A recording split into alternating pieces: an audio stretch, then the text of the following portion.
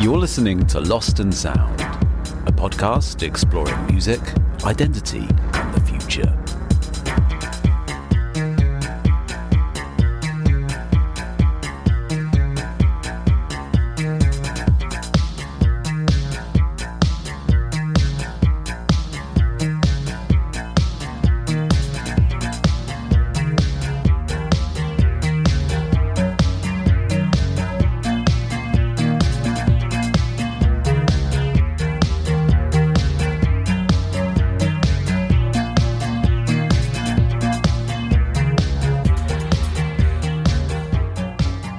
Hello, my name's Paul Hanford.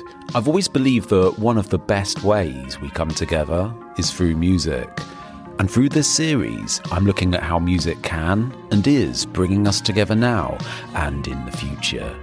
From my base in Berlin, we'll be meeting artists from a range of disciplines from all across the world who are drawing on music right now. Some already exploring new ways of doing this. In this episode, we take the Atlantic Express to New York to chat with Nazca Lines. Hey, how are you doing? I hope you're good. I hope you're really good. I am in Berlin, in Kreuzberg, along the canal, as I have been the last few episodes. I think because of lockdown, I've sort of whittled down my movements a bit. There's so many parts of this beautiful city that I still adore that I'm just not really seeing at the moment. And it's mid-December, getting close to that sort of windy, downy part of the year. They also announced the government here are putting in further restrictions as of Wednesday, which is about the time this podcast comes out. And so it is a very sort of hibernatory type of the year. I hope you're okay. I hope you're all safe. Today on the show, I met up with Michael Lovett, aka Nazca Lines. He also plays with Christine and the Queens and Metronomy. We had a really good chat. I first heard of Nazca Lines back in the middle part of the last decade, when I had my Hoxton radio show and I'd play them on that. And I kind of totally fell for this kind of slinky, electronic, hook-laden, synthy pop music that they were doing. A friend of mine has this way of looking at music that he told me that he says so much music either falls between or somewhere on a spectrum between sounding like wood or sounding like neon. And I'm always looking for exceptions to that, but I would definitely say that Nazca Lines have quite a neon kind of feel about them. He recently put out the third album, Pure Luxury. We talk a lot about this. We talk a lot about the influences of this, of kind of ironic art school, Roxy Music-esque approaches to sound. We also talk about like where we live. He's an Englishman and he moved to New York like the Prince, like the Prince Sting song. And I think we really connected on being in different parts of the world from where we're from. I had a really, really nice time chatting with Michael, and this is how it sounds. How long have you been in Berlin for? I've been here for 3 years now. I kind of came out here about 3 years ago. I've been visiting Berlin for years and kind of came out here for about a month, about 3 years ago, with just the idea of just starting a new project. And over the course of a month, friends persuaded me and just I persuaded myself to move here, really. And I've got to say there was probably a bit of a Brexit sort of element to it as well. Of course, yeah, because it would have been just after like 2017 or something. That's right, yeah. And you're in how long have you been in New York for? So I am in New York, yes. I've been coming here on and off for several years because my now wife has lived here. I must say that I do like it very much. Yeah. And what is it? I mean, obviously, apart from your wife, what is it about New York that appeals to you? Well, to be honest, I was when I first visited, I was slightly. I think there's something about everyone telling you that you should like something that makes me particularly be quite obtuse and say I don't want to like it just because you tell me I like it. You know, it's like everyone thinks it's so great. What's so great about it? So it took me a few years of visiting to actually be like, oh yeah, it's pretty great. And now to put my finger on it, I mean, I've not. Also, to be honest, I've not met a huge community of musicians here, and I think that's what. Although I have met some, and that's maybe what was slightly deterrent for me at first, because I spent time in LA, and that has there's lots of music happening, there's lots of writing happening. Whether or not anything actually happens with it, there's lots of it happening.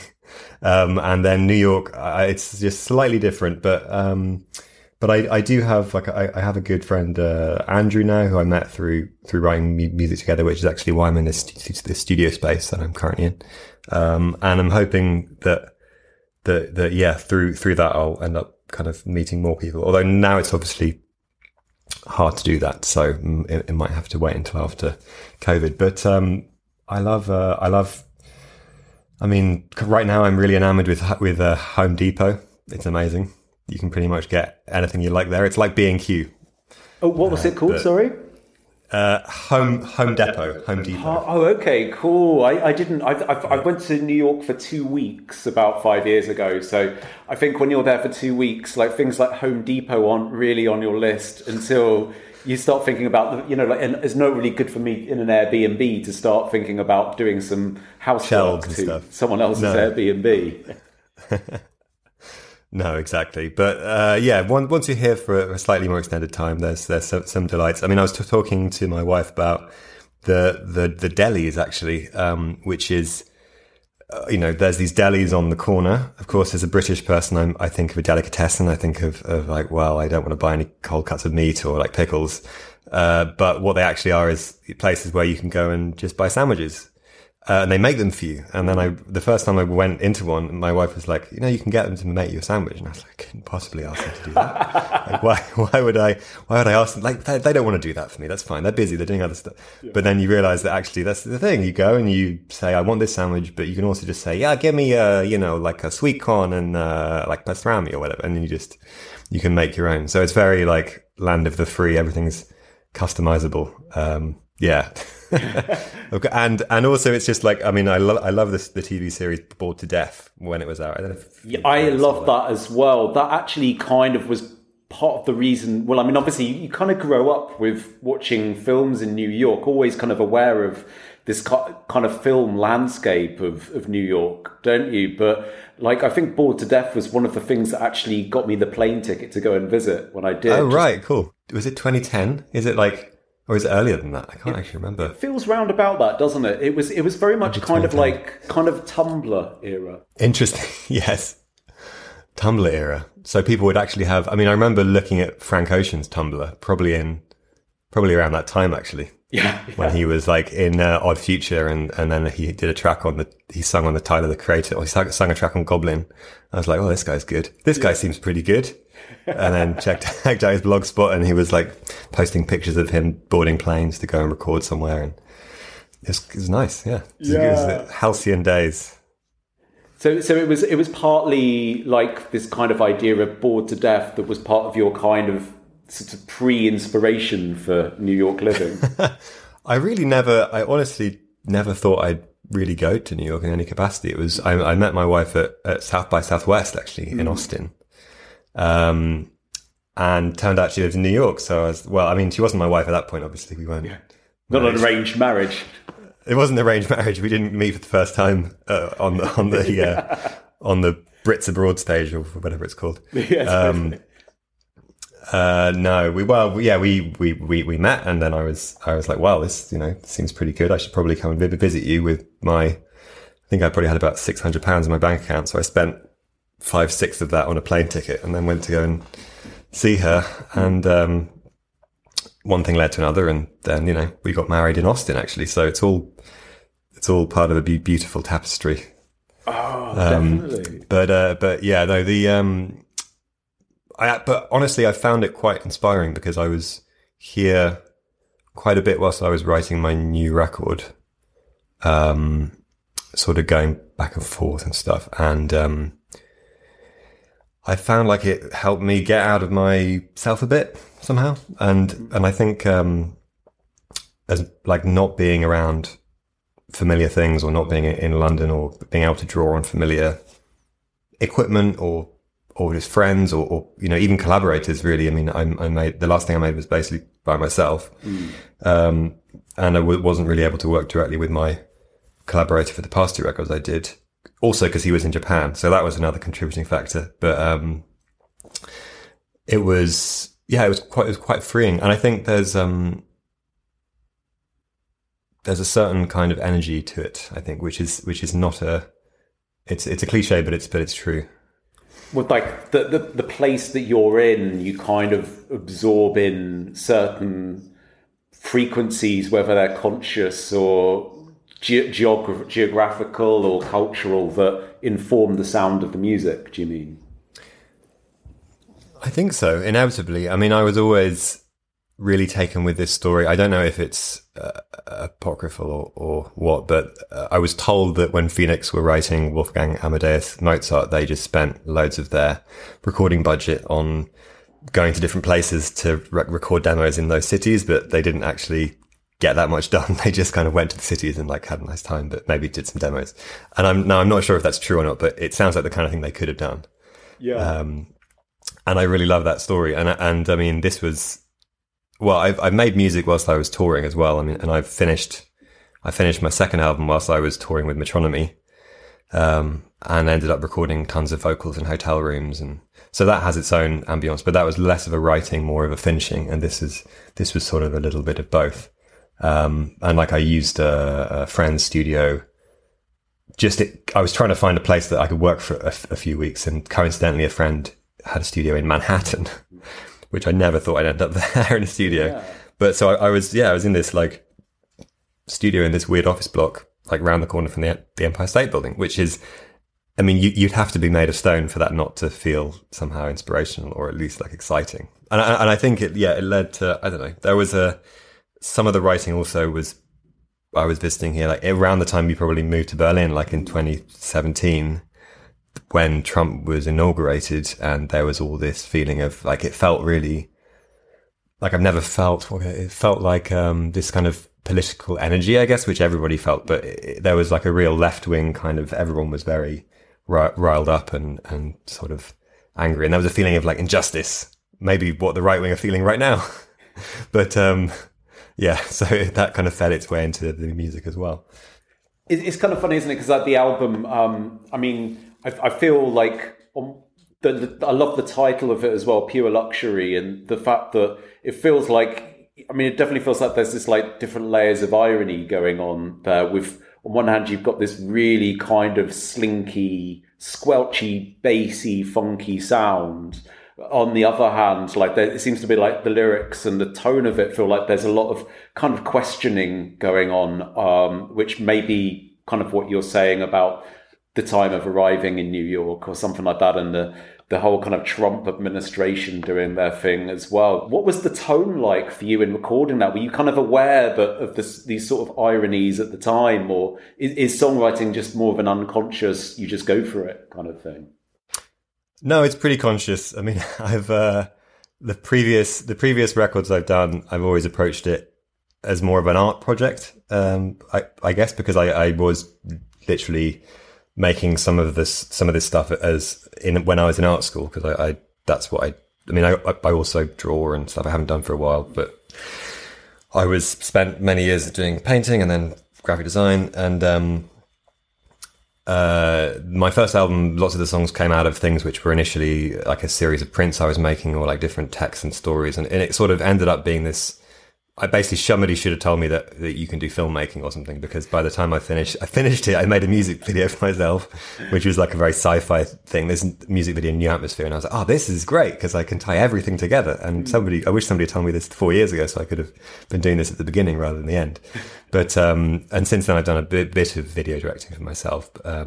But yeah, so in the second album I went in really hard sci-fi, like tried to plan out this whole story. And so with this one, I did go in trying to think like, well, what is my what is on my mind at the moment. But I knew it couldn't be any of that kind of stuff. Like I felt like it had to be based in reality, because there was just so much happening that you couldn't really, escapism seemed really trite. I think it still does, really. And in the terms of, if you're talking about sci-fi, like the world was becoming horribly dystopian, which is another subject, you know, but, I did try and set myself some groundwork of like wanting to talk about like environmental issues, actually, initially, and climate change, which sort of manifested on this song Larsen. But then I kind of just started trying to have fun with the music I was listening to, and I was finding a bunch of 12-inch vinyls in a record when I was in New York, picked up a few things and was getting into the sort of something which I've listened to before, but the kind of dub edit, kind of extended mix stuff, and listening to 80s stuff, and then also listening to a bunch of 90s records that I really loved as a teenager. Like, I mean, I've got a cop to it, like Cornelius. I love that album. Yeah, I've got to confess, like, it's just a hunch, but like one thing I really felt in a really good way was there's a little bit of an echo of Beck's Midnight Vultures going on. Mm-hmm. Yeah, there is, and it's an echo. I mean, I really love that album, and I kind of never thought I would try and make something like that. And it's interesting loving something as a teenager, like when I didn't know anything about music production or not very much about music history either, really, and loving that album, like loving Sex Laws and just loving the tone of the whole thing. And then coming back to it and being like, oh wow, I love that record, and this totally feels right for me to listen to again, and really listening to the production and going deeper into the tone of the whole thing as well. And I just really love it. Yeah, I know what you mean. And there's something quite like, with both your album and Midnight Vultures, there's something kind of quite sort of satirical as well going on as well, I feel. I think it's satirical. Yeah, it's definitely satirical. I think the thing I love about his record is how it's satirical, but it kind of comes from a deep love for that kind of music as well. Like his sort of like what is it? Like on Hollywood Freaks or something, where he's like, you know, mixing business with pleasure, and it's all like he's doing these different voices. And even like, I never thought that Deborah, I was so confused with Deborah because I couldn't believe that was him singing it, because he does this crazy falsetto, which I just don't associate with Beck at all. So that was definitely more of an influence than I should probably admit. But hey, unless it's a massive hit, he's probably not going to sue me, so it's fine. Well, I mean, he was a real, you know, he's always been a real kind of champion of using influences well and transforming them as well, hasn't he? Like, I like, you know, like you say, Deborah, like when I first heard that, it kind of, I thought I was listening to like Diamonds and Pearls era Prince or something. Yeah, I mean, yeah. And I didn't realize for a long time that song is actually a strange interpolation of, it's a track off Young Americans, the David Bowie track. I can't remember the name of the track. It might be like the second, I have to find the name of it. But it has that basically it's got like the kind of rising thing. Like it's almost as though he interpolated that as a sample and then he wrote the song around it. It's right. Yeah, I'll have to go and have there's a good excuse to listen to Young Americans again as well, really. Yeah. But like, kind of going back to like the early days, you're from Devon, are you? Yes. Right. Yeah. Yeah, I'm a West Country chap as well. Are you? Whereabouts? From Dorset, but my dad lives near Totnes now in Devon, and right, yeah. So I know that's the place. Yeah. And so what was the kind of like, was there like a music scene around you when you were growing up? There was music at school. I went to a secondary school called Kevix, King Edward VI Community College, which also my brother Gabriel went to for sixth form, and along with Joe Mount from Metronomy, and also James Hoare who was in Veronica Falls and has a band Proper Ornaments and does he's a kind of indie guitar hero, possibly. So there were a bunch of people who were doing stuff. I myself was a bit younger, and I did have a band there was like school bands, and there was a very encouraging music department at the school, and there was a good teacher at the time called Jill Bird, who was very sort of quite hardline but quite encouraging. So a lot of people did start doing music, and there was a place where you could like record. Like I was multi-track recording drums and stuff to make songs like really badly, but you know, there was an opportunity to do that. So a lot of us were recording stuff and making music, and you know, she had taught Muse in Teignmouth, so that was the big thing. Yes, we they were really another Devon band, right? Yeah, they were a couple of years ahead. I think my brother's band played a Battle of the Bands with Muse once, and Matt Bellamy said that they had nice harmonies, but I was told that he was wearing like red leather trousers or something. I think that might have been I think they might have got signed like shortly after that. So there was stuff happening in Totnes, but it really took me.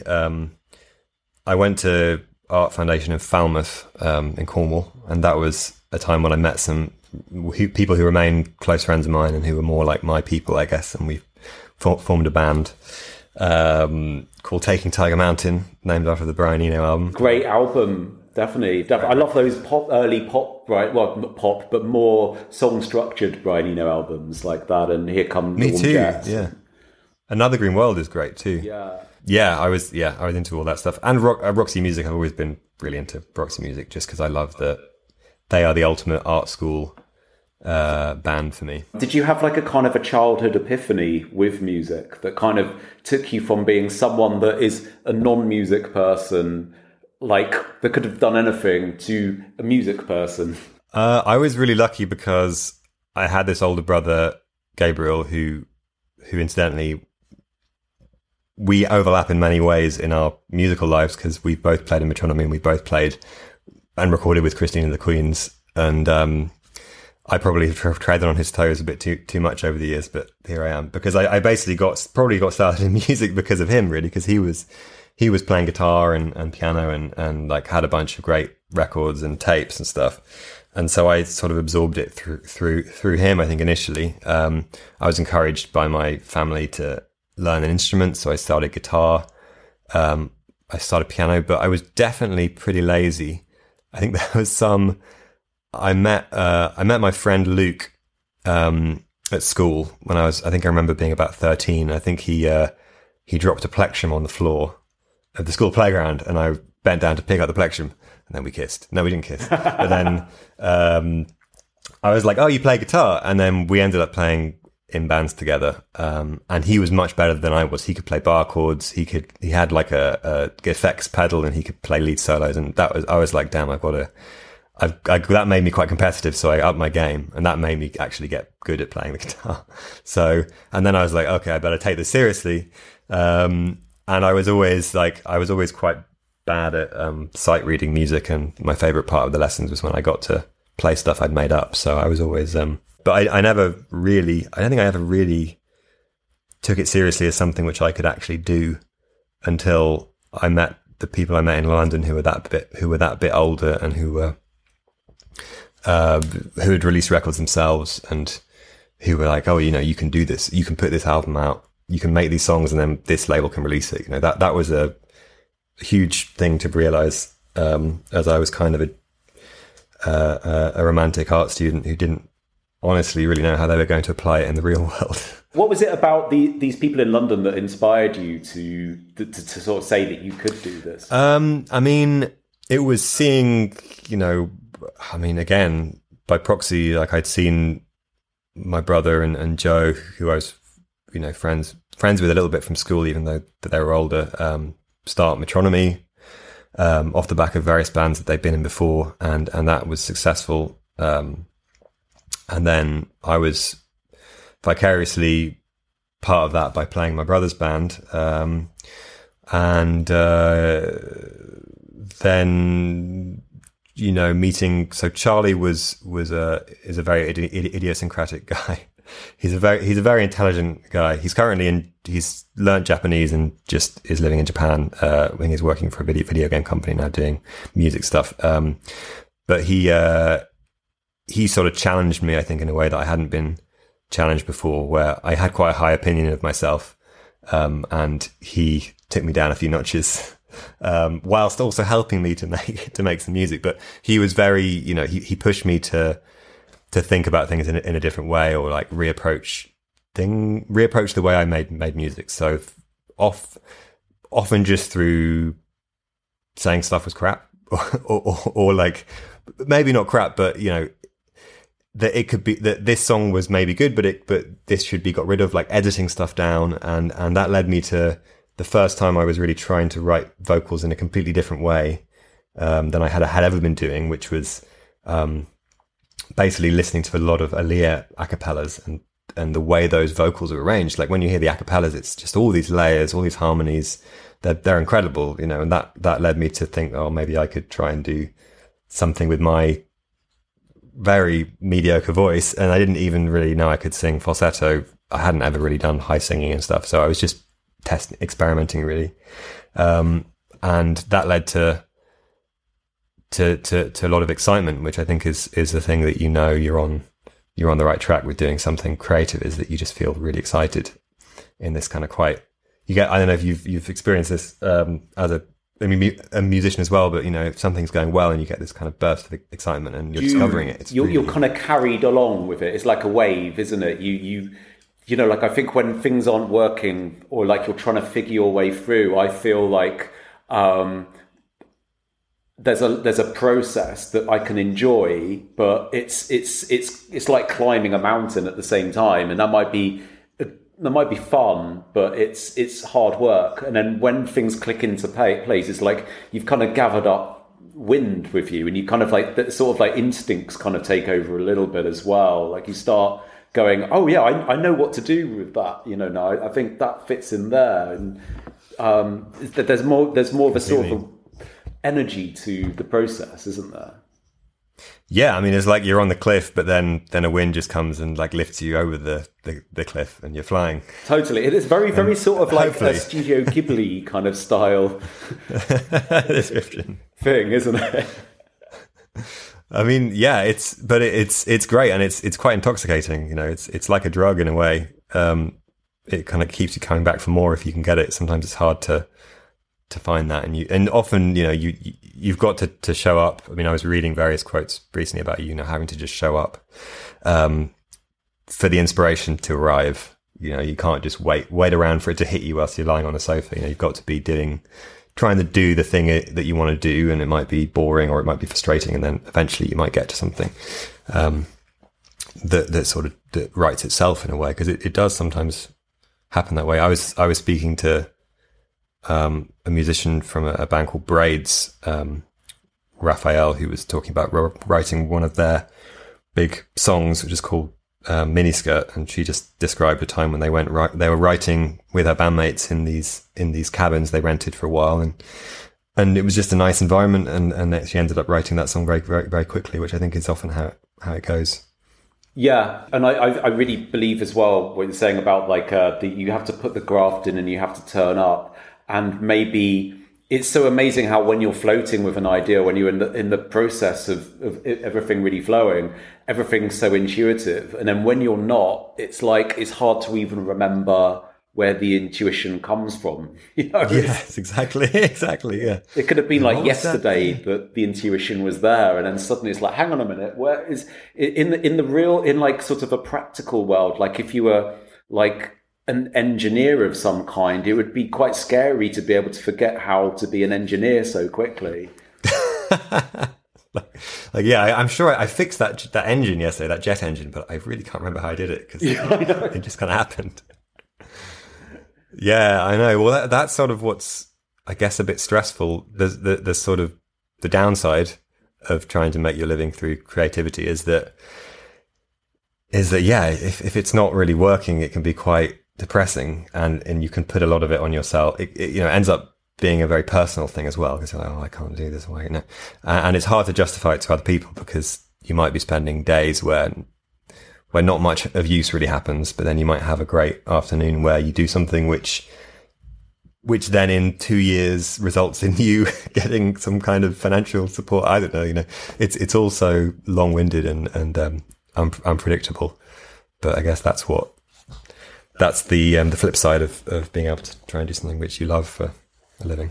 Yeah, and do you find like, because you're obviously very, very aware of all of these processes, is that something you kind of incorporate into your time now, that the sort of time of just turning up? I'm trying to. I've been unable to for a few months just because of various life moving transitional things. But now I'm trying to get back into that flow.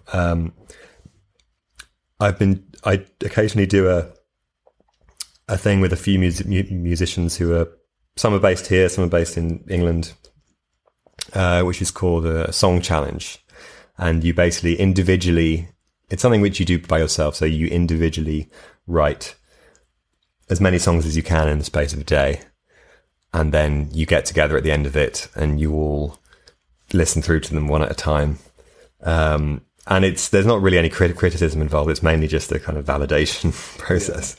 But it's a great impetus to actually do some stuff and to not have to think about it too much in the space of a day. Because when I've tried to do the same thing without knowing that I have to play it to people at the end of the day, it suddenly slows down a bit. I think it's possible. I'm going to try and trick myself into it, but there's something about having to know that you've got to show this to people.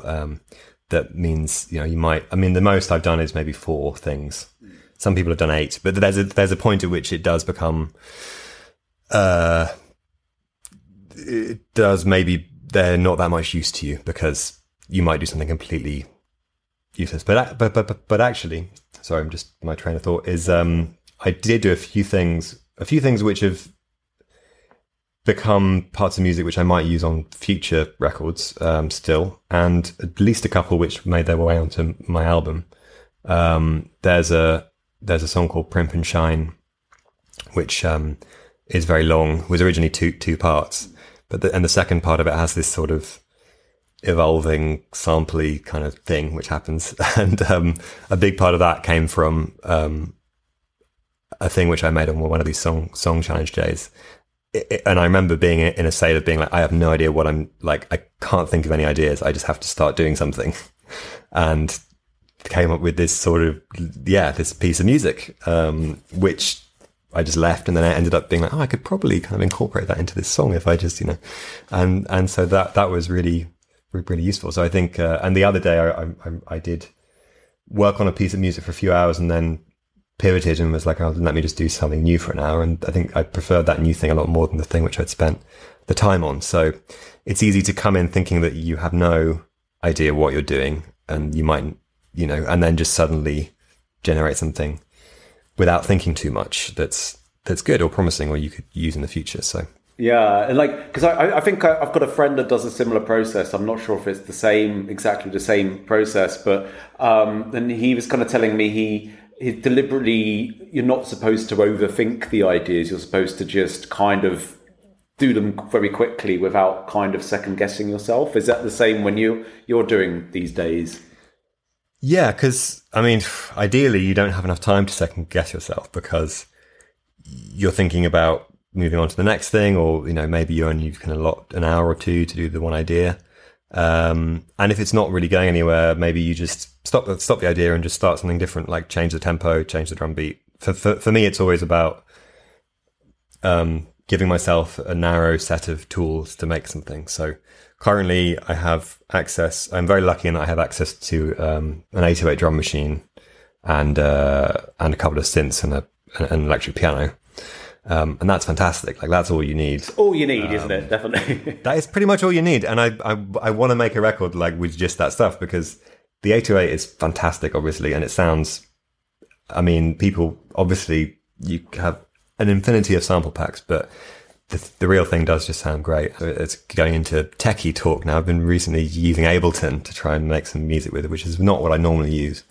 And it's been interesting because it does have a great intuitive sort of malleability to it, but there's something about going back to just using a small set of equipment which has a real huge number of limitations that is really, it just bypasses all these decisions that you have to make, and means you can kind of get on with making stuff, really. Yeah, I think like I've always been quite interested in this idea of streamlining your life down to having certain decisions taken away from you. You know, I always remember like the artists Gilbert and George would, you know, like would always wear the same suits and they'd go to like the same cafe in Dalston every day and have the same meal. And although I couldn't sacrifice the variety of wonderful things to eat, like it was kind of quite interesting to know that that's something that works for them and sort of frees up that part of the mind. Oh, I love that. Yeah, it's like Eric Satie apparently used to just wear the same suit. I mean, he had 12 of the same suits or something. Yeah. I mean, his apartment was also allegedly covered in dust, and he was probably a weird guy to live with. But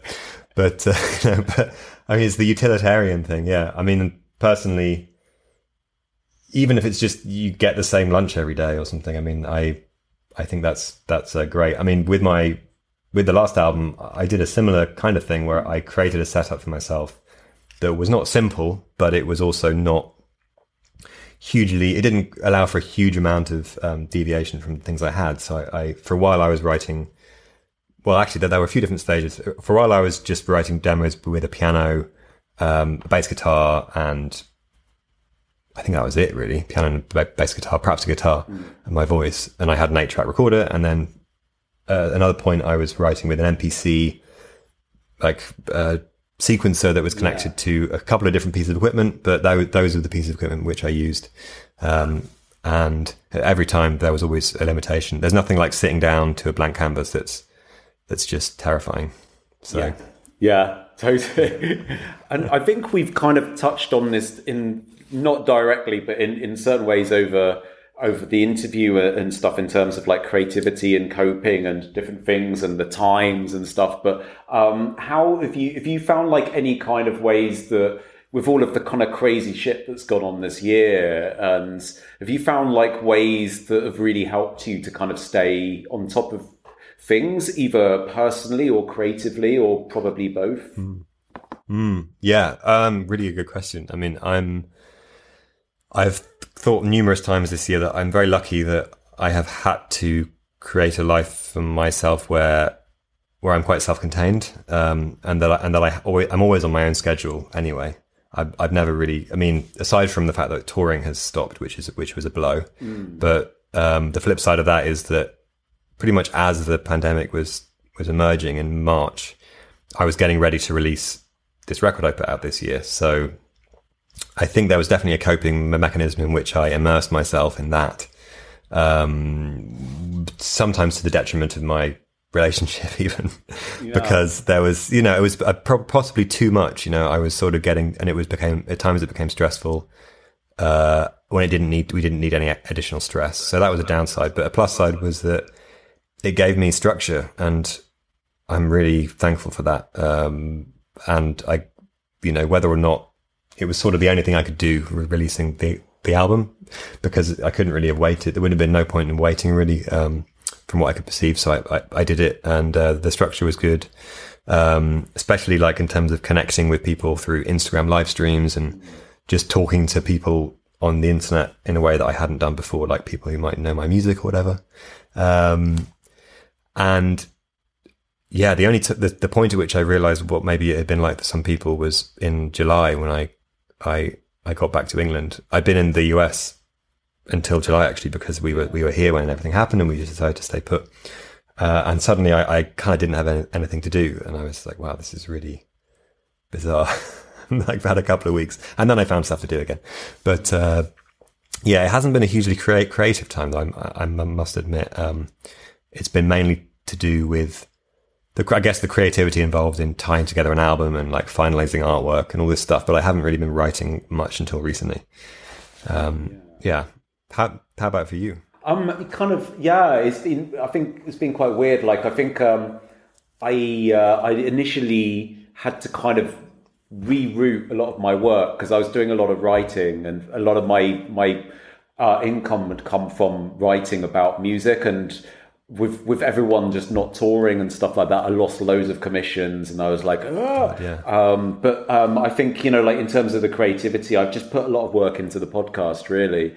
So yeah, there's been a lot of like internal living, really, I guess, which I think we've all had to sort of deal with, really, you know, and I think that's been like the one sort of the biggest personal downside is just reducing the amount of outside contact down quite a lot. Yeah. I mean, it's especially when you're used to doing a lot of that stuff. And I mean, for me, I've been used to traveling a lot, and I think when there's nothing to really do, I guess, on a weekend, even in terms of just going and seeing friends in a restaurant or a bar, and definitely not going to a live concert. I mean, I was thinking about the prospect of that coming back next year, with vaccines and all that. And yeah, it's going to be a strange thing to get our heads around, I think. I mean, obviously I'm really gunning for it. Yeah, I'm really hoping that we can get out and play gigs. But it's going to be strange making that transition back into it. It's going to feel quite like shocking, I think. I think so. I mean, I'm kind of wondering, do you think it will be like, I mean, I think there's going to be certain elements that will be a bit like intuitively natural, like maybe like the first gig I go back to see, I'll be a little bit nervous and a bit sort of like, how's this going to happen? And then when you get there and you see everything's working, it's just like normal senses kind of kick in, a bit like riding a bike. So. I'm kind of hoping anyway, but I'm wondering if we're all going to be left with certain kinds of tics that we don't need anymore, like whether people are going to still be hand sanitizing even though they don't need to and stuff, or maybe that's just a good habit to have. I don't know. I think it's just good. I mean, I've not got a cold all year. I mean, if I did, I'd probably be terrified. So I'm glad I haven't. But it's. I think that people should be doing it anyway. Really, I mean, the number of people who are probably going into work with the flu and sneezing on people. It's all for the greater good. Maybe it's made us all more aware of stuff that we should have been doing anyway, and stuff. And what else are you really excited about for, say, vaccine comes, we're all okay sometime mid next year, and if you have like a dream list of things that you want to kind of do again, what would be on there? It's just ball pits. I just want to go in as many ball pits as I can. I think. I mean, it's interesting. I would describe myself as a more solitary person. My wife is probably a less solitary person, and she's really suffering from not being able to go out and do sort of things like go to whatever it is, gigs, bars, restaurants. At the beginning of the pandemic, I was like, this is kind of ideal because I don't have to do anything. Like I don't have to go and see anybody. I can just stay in and do my music, whatever it is. So I'm always happy to be inside getting on with stuff. But I think it's probably just I'm looking forward to being back at festivals. It always feels like a really alien thing now when I think about it. I'm looking forward to being able to have people around the house, like just have a big group of friends around the house. I think it just feels that's been the worst thing, is just feeling like even outside of these big events, you can't really hang out with a large group of people or like have a party with people and dance. I mean, you can if people have been doing it, obviously. It depends on your level of conscience and sort of whether you think it's going to be a danger or not. But yeah, I think it'll be great to just have people over. Really. Absolutely, yeah. I think that's what I'm looking forward to the most. I think every now and then I've seen a film and there's been like a party scene in a film. I know. And I've just gone, even if it's been a lame film and a lame party, I just love to sit on that sofa in that party and like pour a glass of wine from that table without thinking what where the wine is, or not having proximity issues or anything like that. It's just going to be so good. I mean, I was thinking about people being at parties and maybe like sharing like a joint or something, and actually just the concept of that is insane to me now. It's like you're touching it, you're actually got your lips on it, and you're breathing in each other's faces. Like, what the hell are you doing? I know, totally. Someone passes you a rolled up note. It's like, and you put it up your nose, and it's just been up their nose. It's insane. What were we doing? I mean, I wasn't doing that, of course, but of course, no, yes. Of course not. No, I'm definitely not. I mean, we're not condoning that. And just finally, what have you? Has there been anything that you've listened to this year, or any artists that have just you feel are taking it up to a next level? It's been an interesting year for that. There's a lot of music being released. often it's been people, sadly it's been people who I know, or at least vicariously know, but they've made some really good music, like Kelly Leone's record. I love that record, Inner Song. I love that. Yeah, really good. Yeah, and she made that with a friend of mine, James Greenwood, as well. And I was just listening to it, and the song's amazing. The production's great. It's really just sort of emotional and beautiful. And I really enjoyed. I feel like I got on it slightly early, but not that early. The Jada G track, Both of Us, which I think she's now been nominated for a Grammy. Thank you so much for giving me the time today. I really enjoyed chatting. That was great. Yeah, me too. Thank you for wanting to talk. It was a pleasure. Yeah.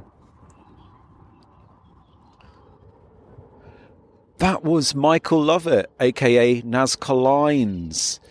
The album Pure Luxury is available in all the usual places. There's a link to it, to the Bandcamp, in the podcast description. I love chatting with Michael, and I really want to thank him for giving me his time. And also thanks to Jodie for sorting that interview out. And I think what really disarmed me the most was that I felt we really connected in a sort of sincere way about living in different cities from where we're from, in different countries, him in New York, obviously, and me in Berlin.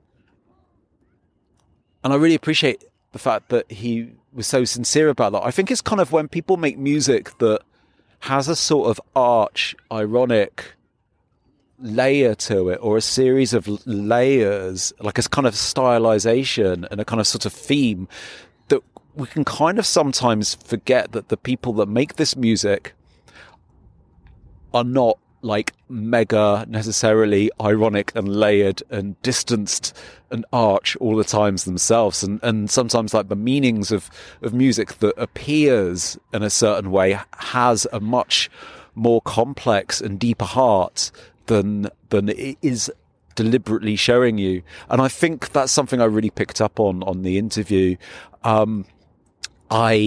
I'm also really jealous about the fact that you can go into a deli in New York and they'll make a sandwich for you. And knowing that, it's kind of made me feel a little bit hungry now. So in true fashion, I'm going to go and find something rather lovely to eat in a shop before the shop's shut. Have a lovely one, and I'll speak to you soon, okay? You've been listening to Lost in Sound. Written and produced by me, Paul Hanford. Title music by ESO.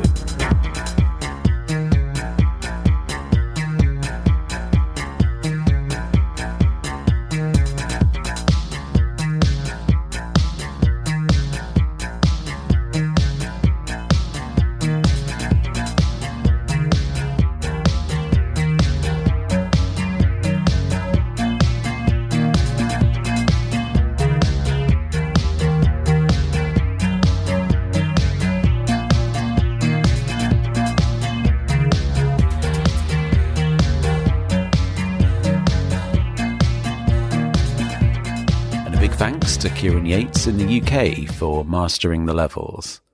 This episode is being hosted by Bear Radio, and you can check out other English language podcasts from Berlin by going on bearradio.org. And if you enjoyed listening, please hit subscribe and leave a comment. It really does help. And you can also help the production costs of making Lost in Sound if you wish, if you're feeling a little bit plush, by buying me a digital coffee at ko-fi.com. There's a link in the socials. Take care and speak to you soon.